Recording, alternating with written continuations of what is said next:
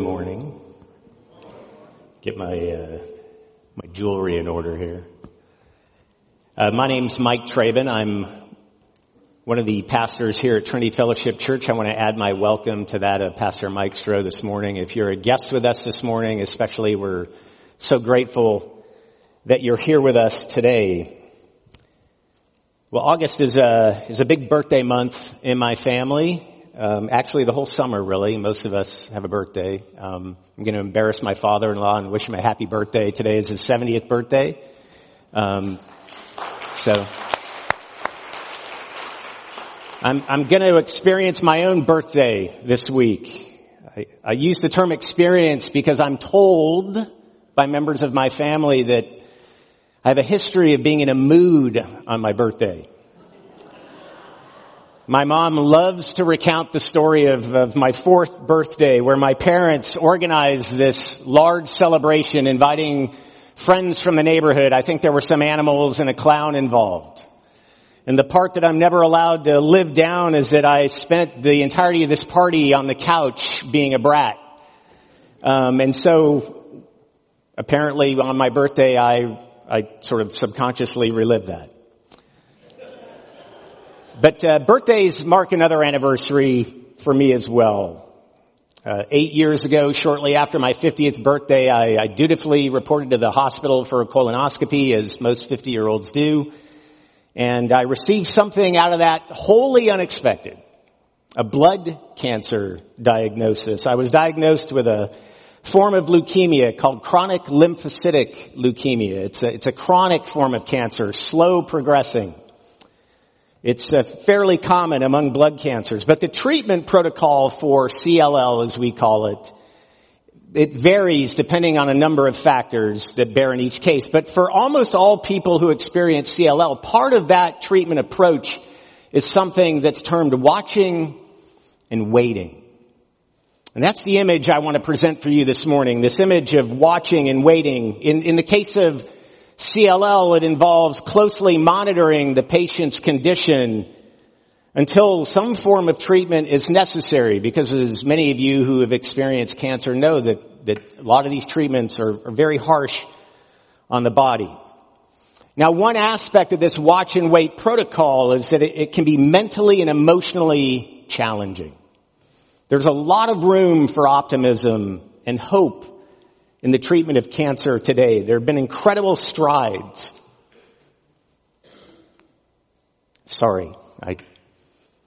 In my own case, just in 8 years alone, the way that treatments have changed have been miraculous.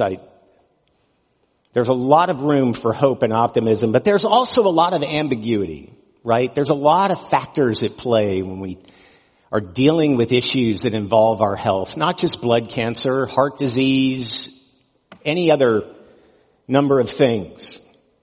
And like the ambiguity regarding the future for those who live with disease, there's an element of ambiguity to our Christian experience as well. Saved by faith through grace, we are not today what we were before we invited Jesus into our hearts and into our lives. And yet we are not yet what we shall be. The scriptures tell us. The law and the prophets, all of the Old Testament promised Israel a savior for Israel and the whole world, the scriptures tell us. And the Israelites, they watched and waited for their Messiah. And that anointed one, the Christ, is Jesus. And the very people he came to save, those who had watched and waited for so long, they misread the signs. They miscalculated the time. And they had him put to death. They crucified their Messiah. Now the story of Israel, the Old Testament story, it is the gospel. The history of Israel is an important facet of the kingdom gospel. But the people of Israel are also an illustration for us that Israel crucified their Savior should be a warning to us that we are capable of the same things. We can misread the signs. We can speculate about timing. And yet when we do, we fail to give proper attention to who and to what saves us. We can look to the wrong people as our saviors. And we can classify the wrong people as our enemies. So friends, there's an ambiguity to the treatment of disease, of what physically ails us. And there's a ambiguity in the Christian life. But there's some absolute certainty as well. As there's optimism and hope in the treatment of what physically ails us, there's certainty and hope for what spiritually ails us. Christ, the Son of God, part of the Godhead, the Holy Trinity, Christ, He put on flesh and He came to dwell in the very world that He created. And He experienced suffering and death. The scriptures, Isaiah, the prophet, says He's a man of sorrows, acquainted with grief. But rising from the grave, He's proclaimed victory over sin and death. And one day He's coming back to restore all things. We heard it prophesied in our call to worship. We heard part of it in our scripture passage this morning, what we're looking at in this sermon. All of creation groans. The whole created order groans as if in birth pangs. We're all going to die of something, you and I, friends. There's certainty in that. Yet part of the experience of being a faithful disciple is experiencing the joy and the blessing that God makes available to us in this present life. But watching and waiting, as I've indicated, it's not comfortable or easy. So the question is, how do we appropriately respond to and navigate this already but not yet that we experience in this Christian life? You see, our human proclivity is to shuttle along a continuum that ranges between two extremes: hyperactivity on one end and complacency and ambivalence on the other. And it's not too many people who are entrenched in those extremes, but you and I can move along that continuum. Because our human nature craves certainty. We either work really hard to find it, or we give up trying to find it and become complacent and ambivalent. Our human nature craves certainty, and God has given us certainty. All throughout the scriptures, God's very words tell us His plan. Tell us what He's doing. Tell us what has happened. Tell us what's going to come. His promises, friends, are sure and true. But like the disciples, like Israel, we, as modern day disciples, we can lose focus. We suffer from fatigue and doubt. And so the questions that tend to rattle around in our human minds about Jesus and when is He coming back and how does this all end, those are the same questions the disciples had. When does it end? What are the signs? How will we know? Well, as followers of Christ, how do we appropriately watch and wait as Jesus has exhorted His followers to do, as we heard in our passage this morning? How do we do this as faithful and obedient members of the body of Christ? Well, I think Jesus is giving us the fundamental answer here in Matthew chapter 24. And so we're going to look at some truths and some warnings and some applications. I like acronyms, so the acronym's TWA. We're going to fly right through this. I'm here all day, people. Would you bow your heads with me in prayer? Well, Father, You are gracious and loving and good, that You don't leave us in the dark, Lord. You've told us the essential things that we need to know. There's great mystery about who You are and what You're doing, but Lord, You've told us the essentials of what to do and what to observe and how to live our lives. Father, would you superintend the words that come out of my mouth this morning? Would you open our hearts and our minds that we would be transformed by your word and by your Spirit? And we pray these things in the name of Jesus. Amen. Well, we are continuing in our series on Matthew's Gospel. And our passage today is part of a fifth major teaching section of his Gospel. There's 5 sections of the Gospel. They sort of parallel the Pentateuch, the 5 books. And this is the fifth major teaching that Jesus is giving his disciples. They've had 3 very action-packed days in Jerusalem thus far. A triumphal entry on Sunday, being hailed as the arriving Messiah. Jesus cleansing the temple of its commercial activity on Monday. And then on Tuesday, confrontation, as we heard last week, with the Jewish religious leaders and the Pharisees, the teachers of the law, on Tuesday. His disciples can see that the religious leaders in Jerusalem, they're out to get Jesus and to try and to silence him. And by late Tuesday afternoon, Jesus and his disciples have left the temple. And they're headed back to Bethany, which is their base of operations, if you were, in this visit. It's where they spend the evenings in someone's home. And verse number 1 of chapter 24 sets the scene for us. The disciples walking back, they're coming up on the Mount of Olives, and they're able to look back at the temple and marvel at the buildings and the beauty of it and its construction. And they say, look at this. Look at these buildings. Look at these stones, as if to say, it's incredible that something this beautiful has been built here.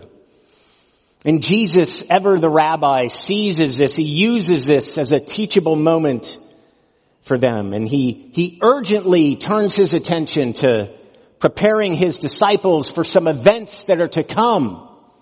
Namely, the destruction of this beautiful building that they're admiring as a sign of judgment upon the nation of Israel for rejecting their Messiah.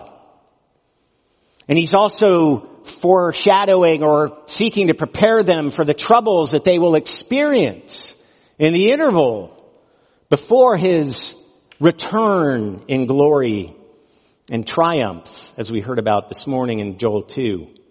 This section of Jesus' teaching is prophecy, which we're tempted to read as some secret code to be deciphered. We look at passages in Daniel and in Revelation and in Matthew, and we're trying to fit it all together. How do we make it fit neatly so I'm certain of what it's saying? It's prophecy, but it's not a secret code, if you will.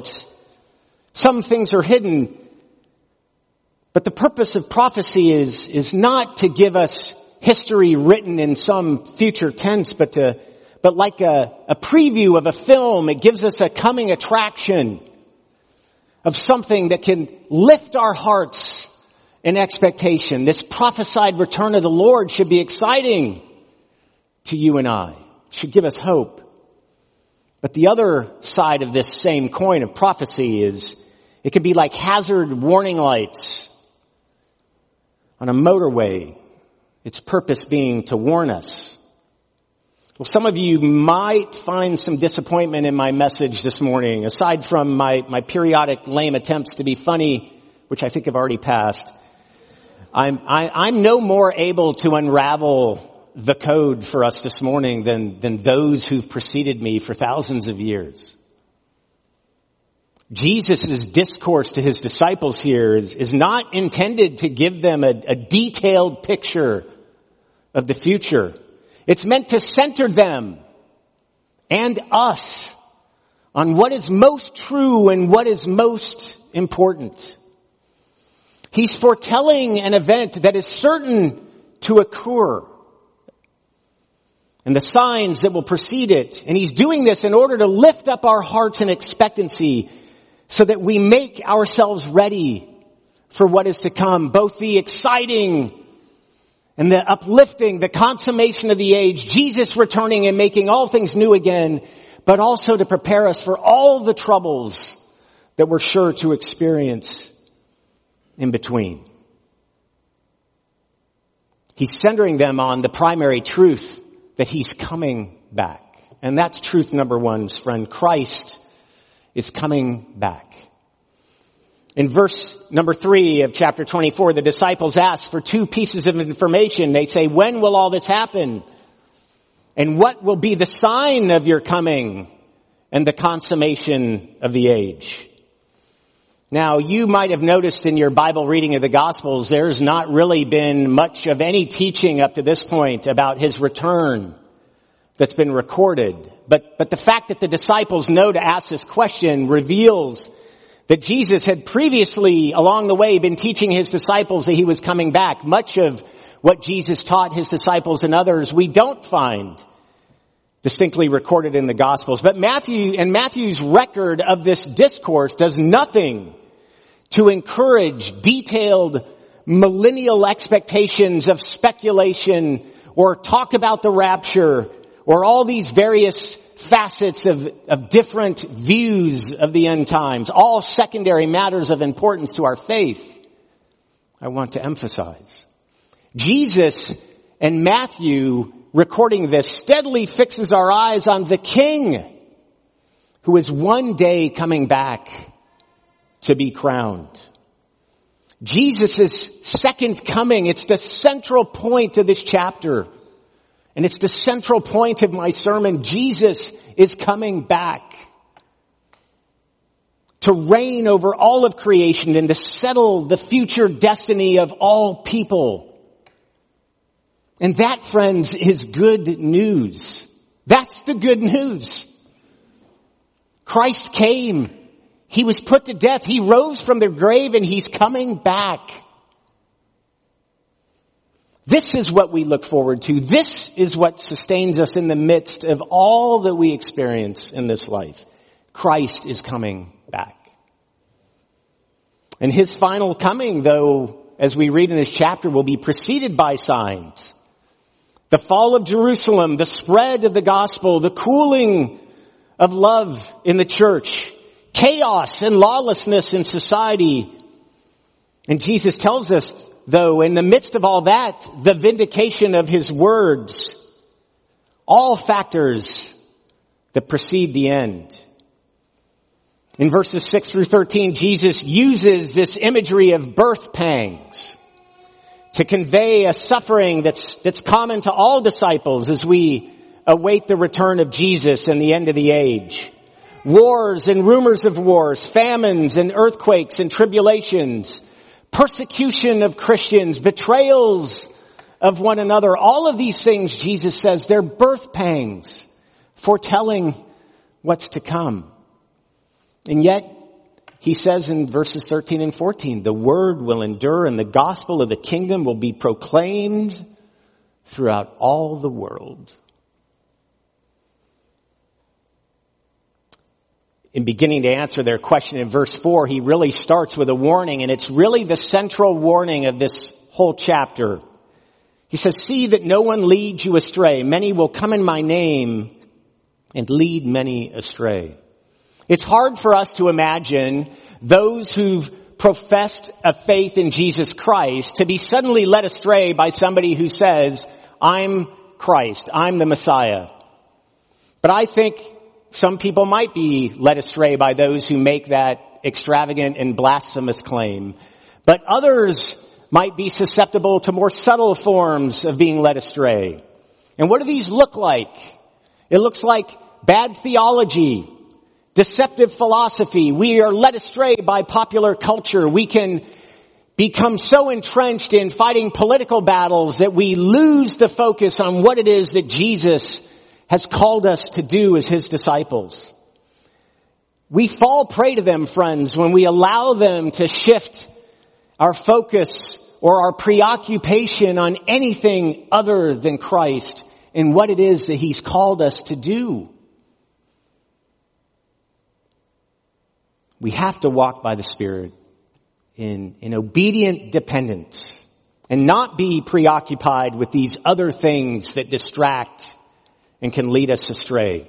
You see, the point of the signs that Jesus is laying out here for his disciples is not to signal a specific day or a specific hour. He's not laying out some, pirate's map saying, hey, if you piece all this together, you'll figure it out. That's not what he's saying.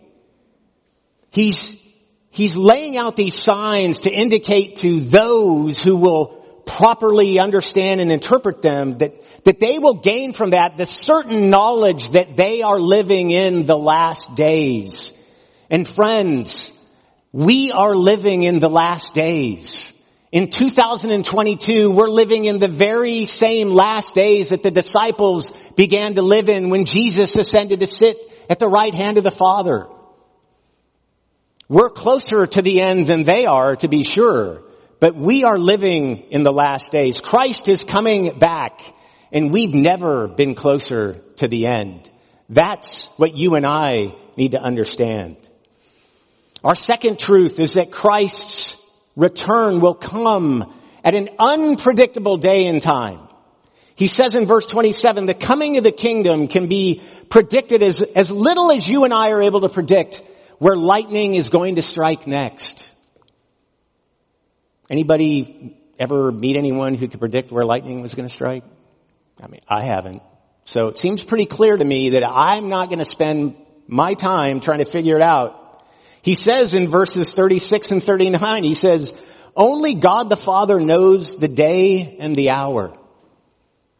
Jesus, a fully participating member of the Holy Trinity, indistinguishable from the Father and the Spirit, Jesus, in his capacity as the Son, wearing flesh, says only God the Father knows.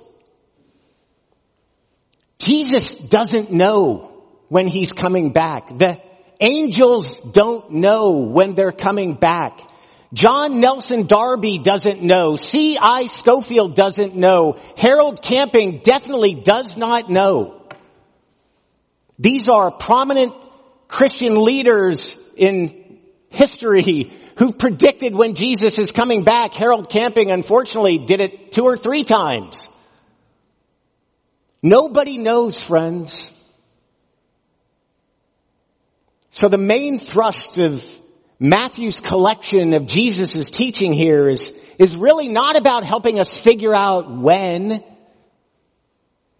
It's about aligning our priorities. And what are those priorities? It's a steady endurance of hardship.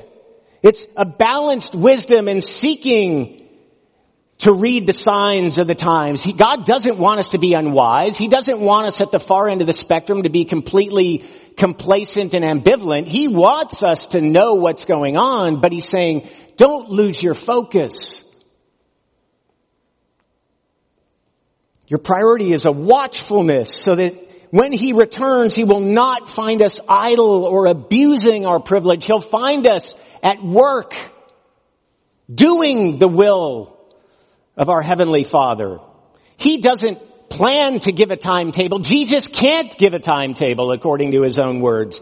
His focus is on you and I and his disciples having the right attitude and character that will guide our discipleship for the days and the years that lie ahead, for you and I in this life and the generations that may follow, Lord willing. In verses 42 and 44, Jesus exhorts us to stay awake and to be ready. This imagery of being awake, it's spiritual alertness, to be aware of what's going on around us, not the signs of the times, but where is God at work in your sphere of influence, and how can you and I join him in that work as faithful and obedient disciples? So the warning Jesus is giving us is do not speculate. I named some human names earlier, but it was interesting. If you go on Wikipedia and you search end time predictions, since 500 AD, there have been more than 50 prominent people who have predicted the second coming of Jesus. The millennial waypoints of, 1000 AD and the year 2000, those are really interesting to people, even religious people. The Pope 1,500 years ago predicted when Jesus was going to return. But Jesus is telling us, do not speculate. But right, it's our human nature to desire answers to questions, to want a clear course of action. Tell me what to do. Just clearly tell me what to do. I'm going to do it. That's why fundamentalism has so many adherents. Because people just want to be told what to do, and then they get told the wrong things to do, and they're led astray.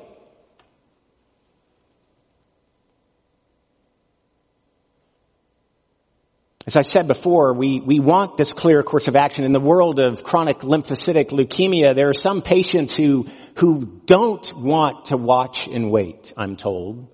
I'm not a doctor. I'm just a patient.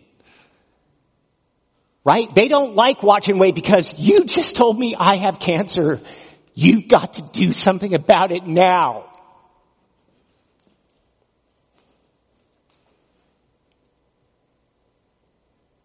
Something. It's no different for our spiritual lives, friends. As we wait, enduring hardships and serving God and others, our confidence ebbs and flows. And the lies we can begin to believe from time to time, they can take many forms. I've already mentioned Jesus is saying, do not be deceived.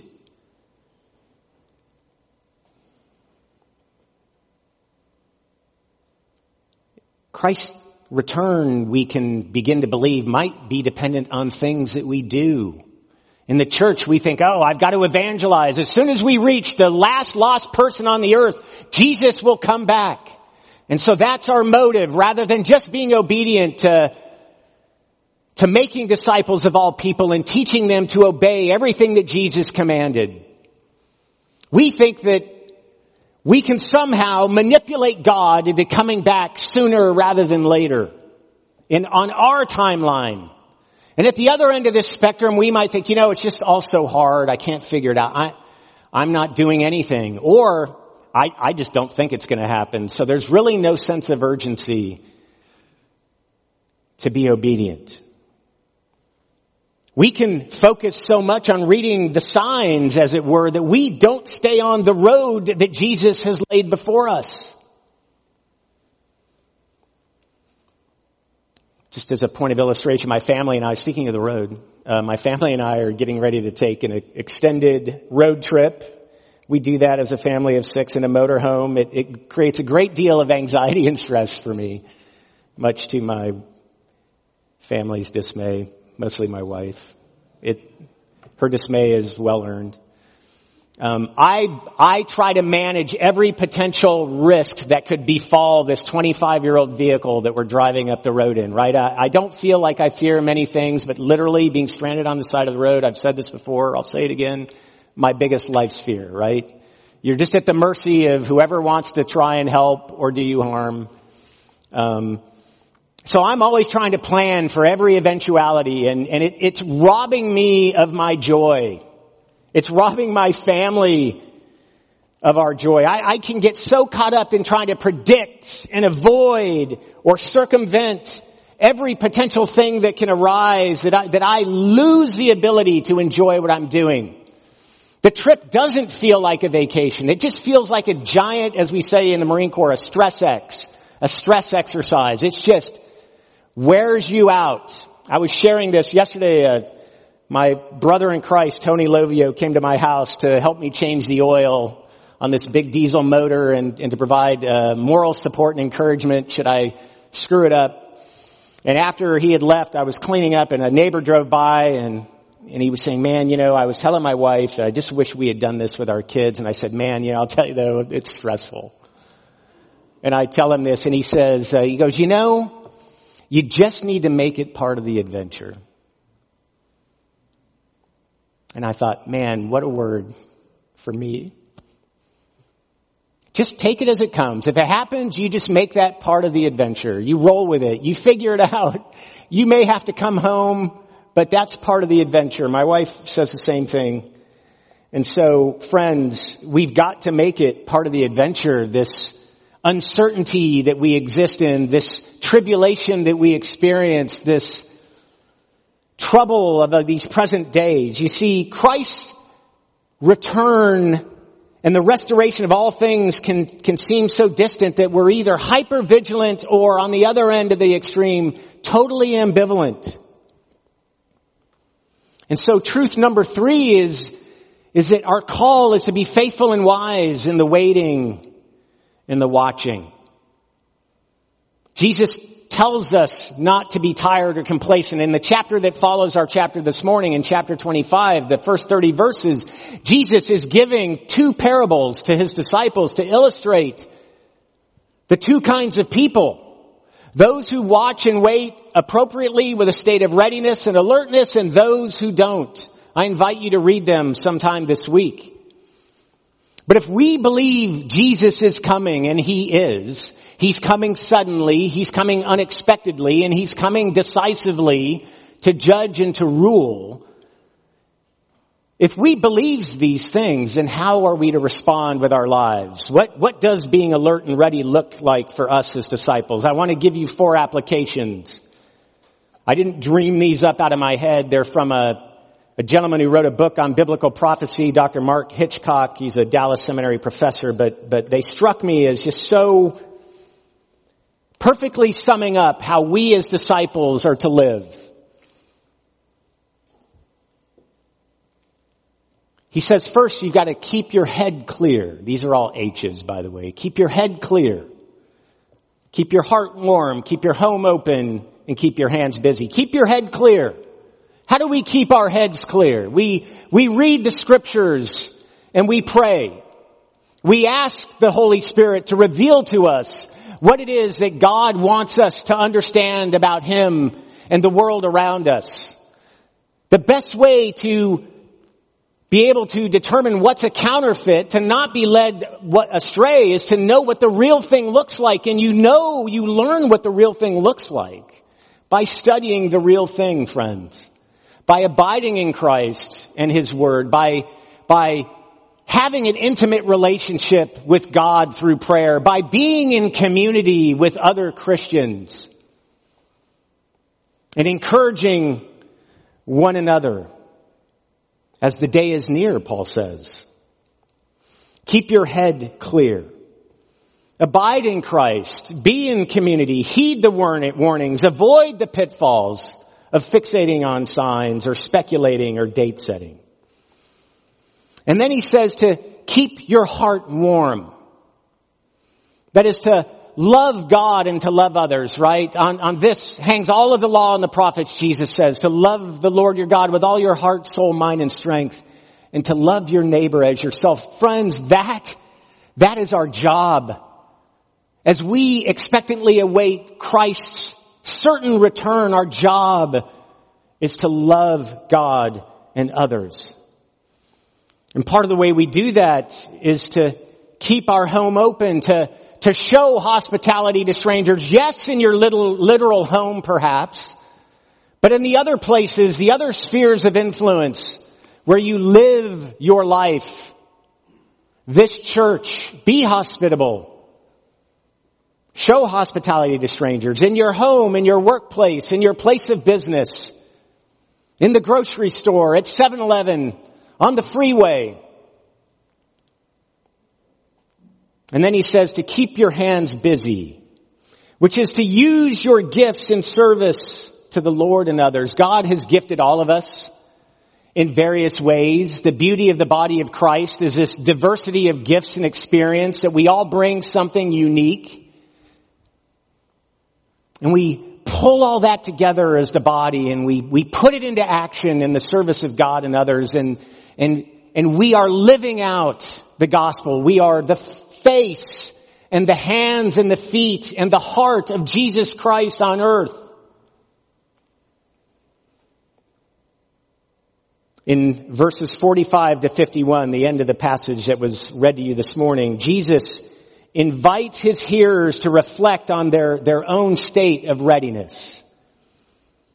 And he's really talking about this exhortation for us to keep our hands busy. And he makes a contrast between 2 slaves, a faithful and a wise slave and a wicked slave. The wise slave, the one who is responsible and faithful to his or her tasks. They're doing what the master expects of them. They're living into their responsibilities. They're doing what they should do. And in contrast is the wicked slave who reasons that his master is so far off and it'll take so long for him to come back that he has time not to be alert, not to be ready. And the end of the passage has some really strong words about what the master will do to those servants. And we might want to gloss over it, but I tell you, friends, that we're wise to look at that and say, where am I this way? Because we all have good days and bad days. Lord knows I do.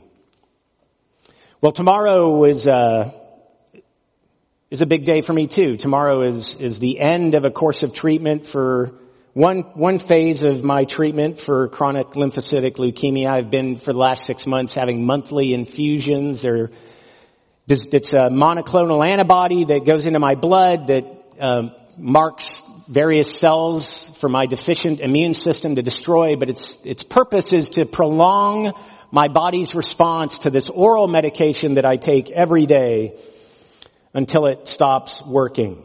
And it's a big day because I've been through a lot of this before, as many of you in this room have.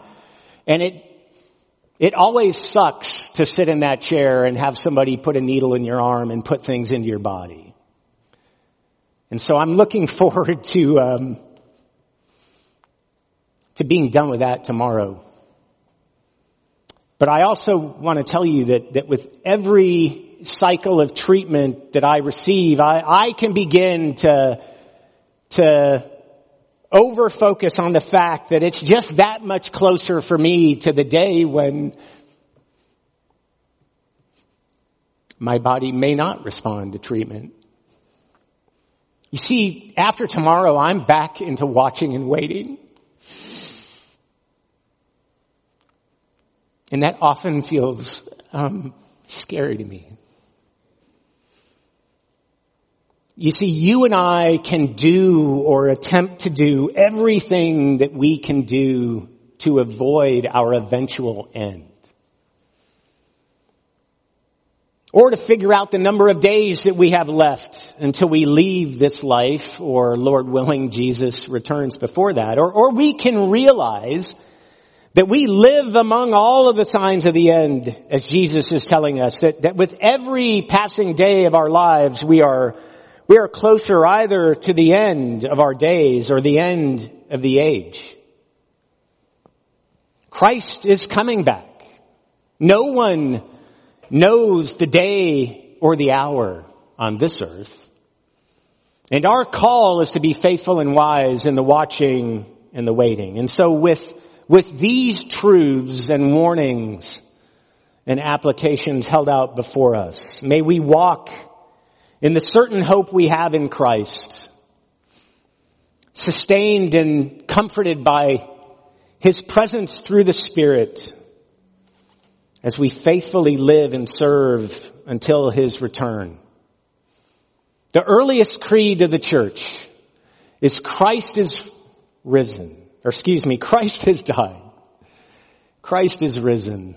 Christ will come again. Would you pray with me? Well, Almighty God, you are the Ancient of Days, to whom the Son of Man has ascended, where He sits at your right hand and reigns until He will come again to judge the living and the dead and to establish His kingdom forever. And Lord, until that time, so many of us suffer physically and spiritually. And for all of those in this room and in our city and in this world who suffer from disease and sickness, Lord, we pray for their healing and for their comfort. But above all, Lord, that they would know your perfect presence, that you see them in the midst of their suffering, that your promise is never to leave them or forsake them, and that your ultimate promise, their ultimate hope, is that you're coming back. you're going to resurrect dead and broken bodies, and you're going to give us glorified bodies, and we're going to live and reign with you in eternity in a renewed heaven and earth. And so, Lord, help us to stand in the certain assurance that you're coming back. Help us to recognize that we cannot predict the when or the how, and that we could just focus on doing what it is that you've invited us to join you to do, where you've placed us to do it. Lord, change our hearts. When we're prone to doubt, when we find discouragement in trying to figure out everything that's going on in this chaotic and challenging world where love feels like it's cooling, where the church feels like it's fragmenting, help us to remember, Lord, that your word tells us that your church endures. Your very words tell us, God, that your word and your church endure.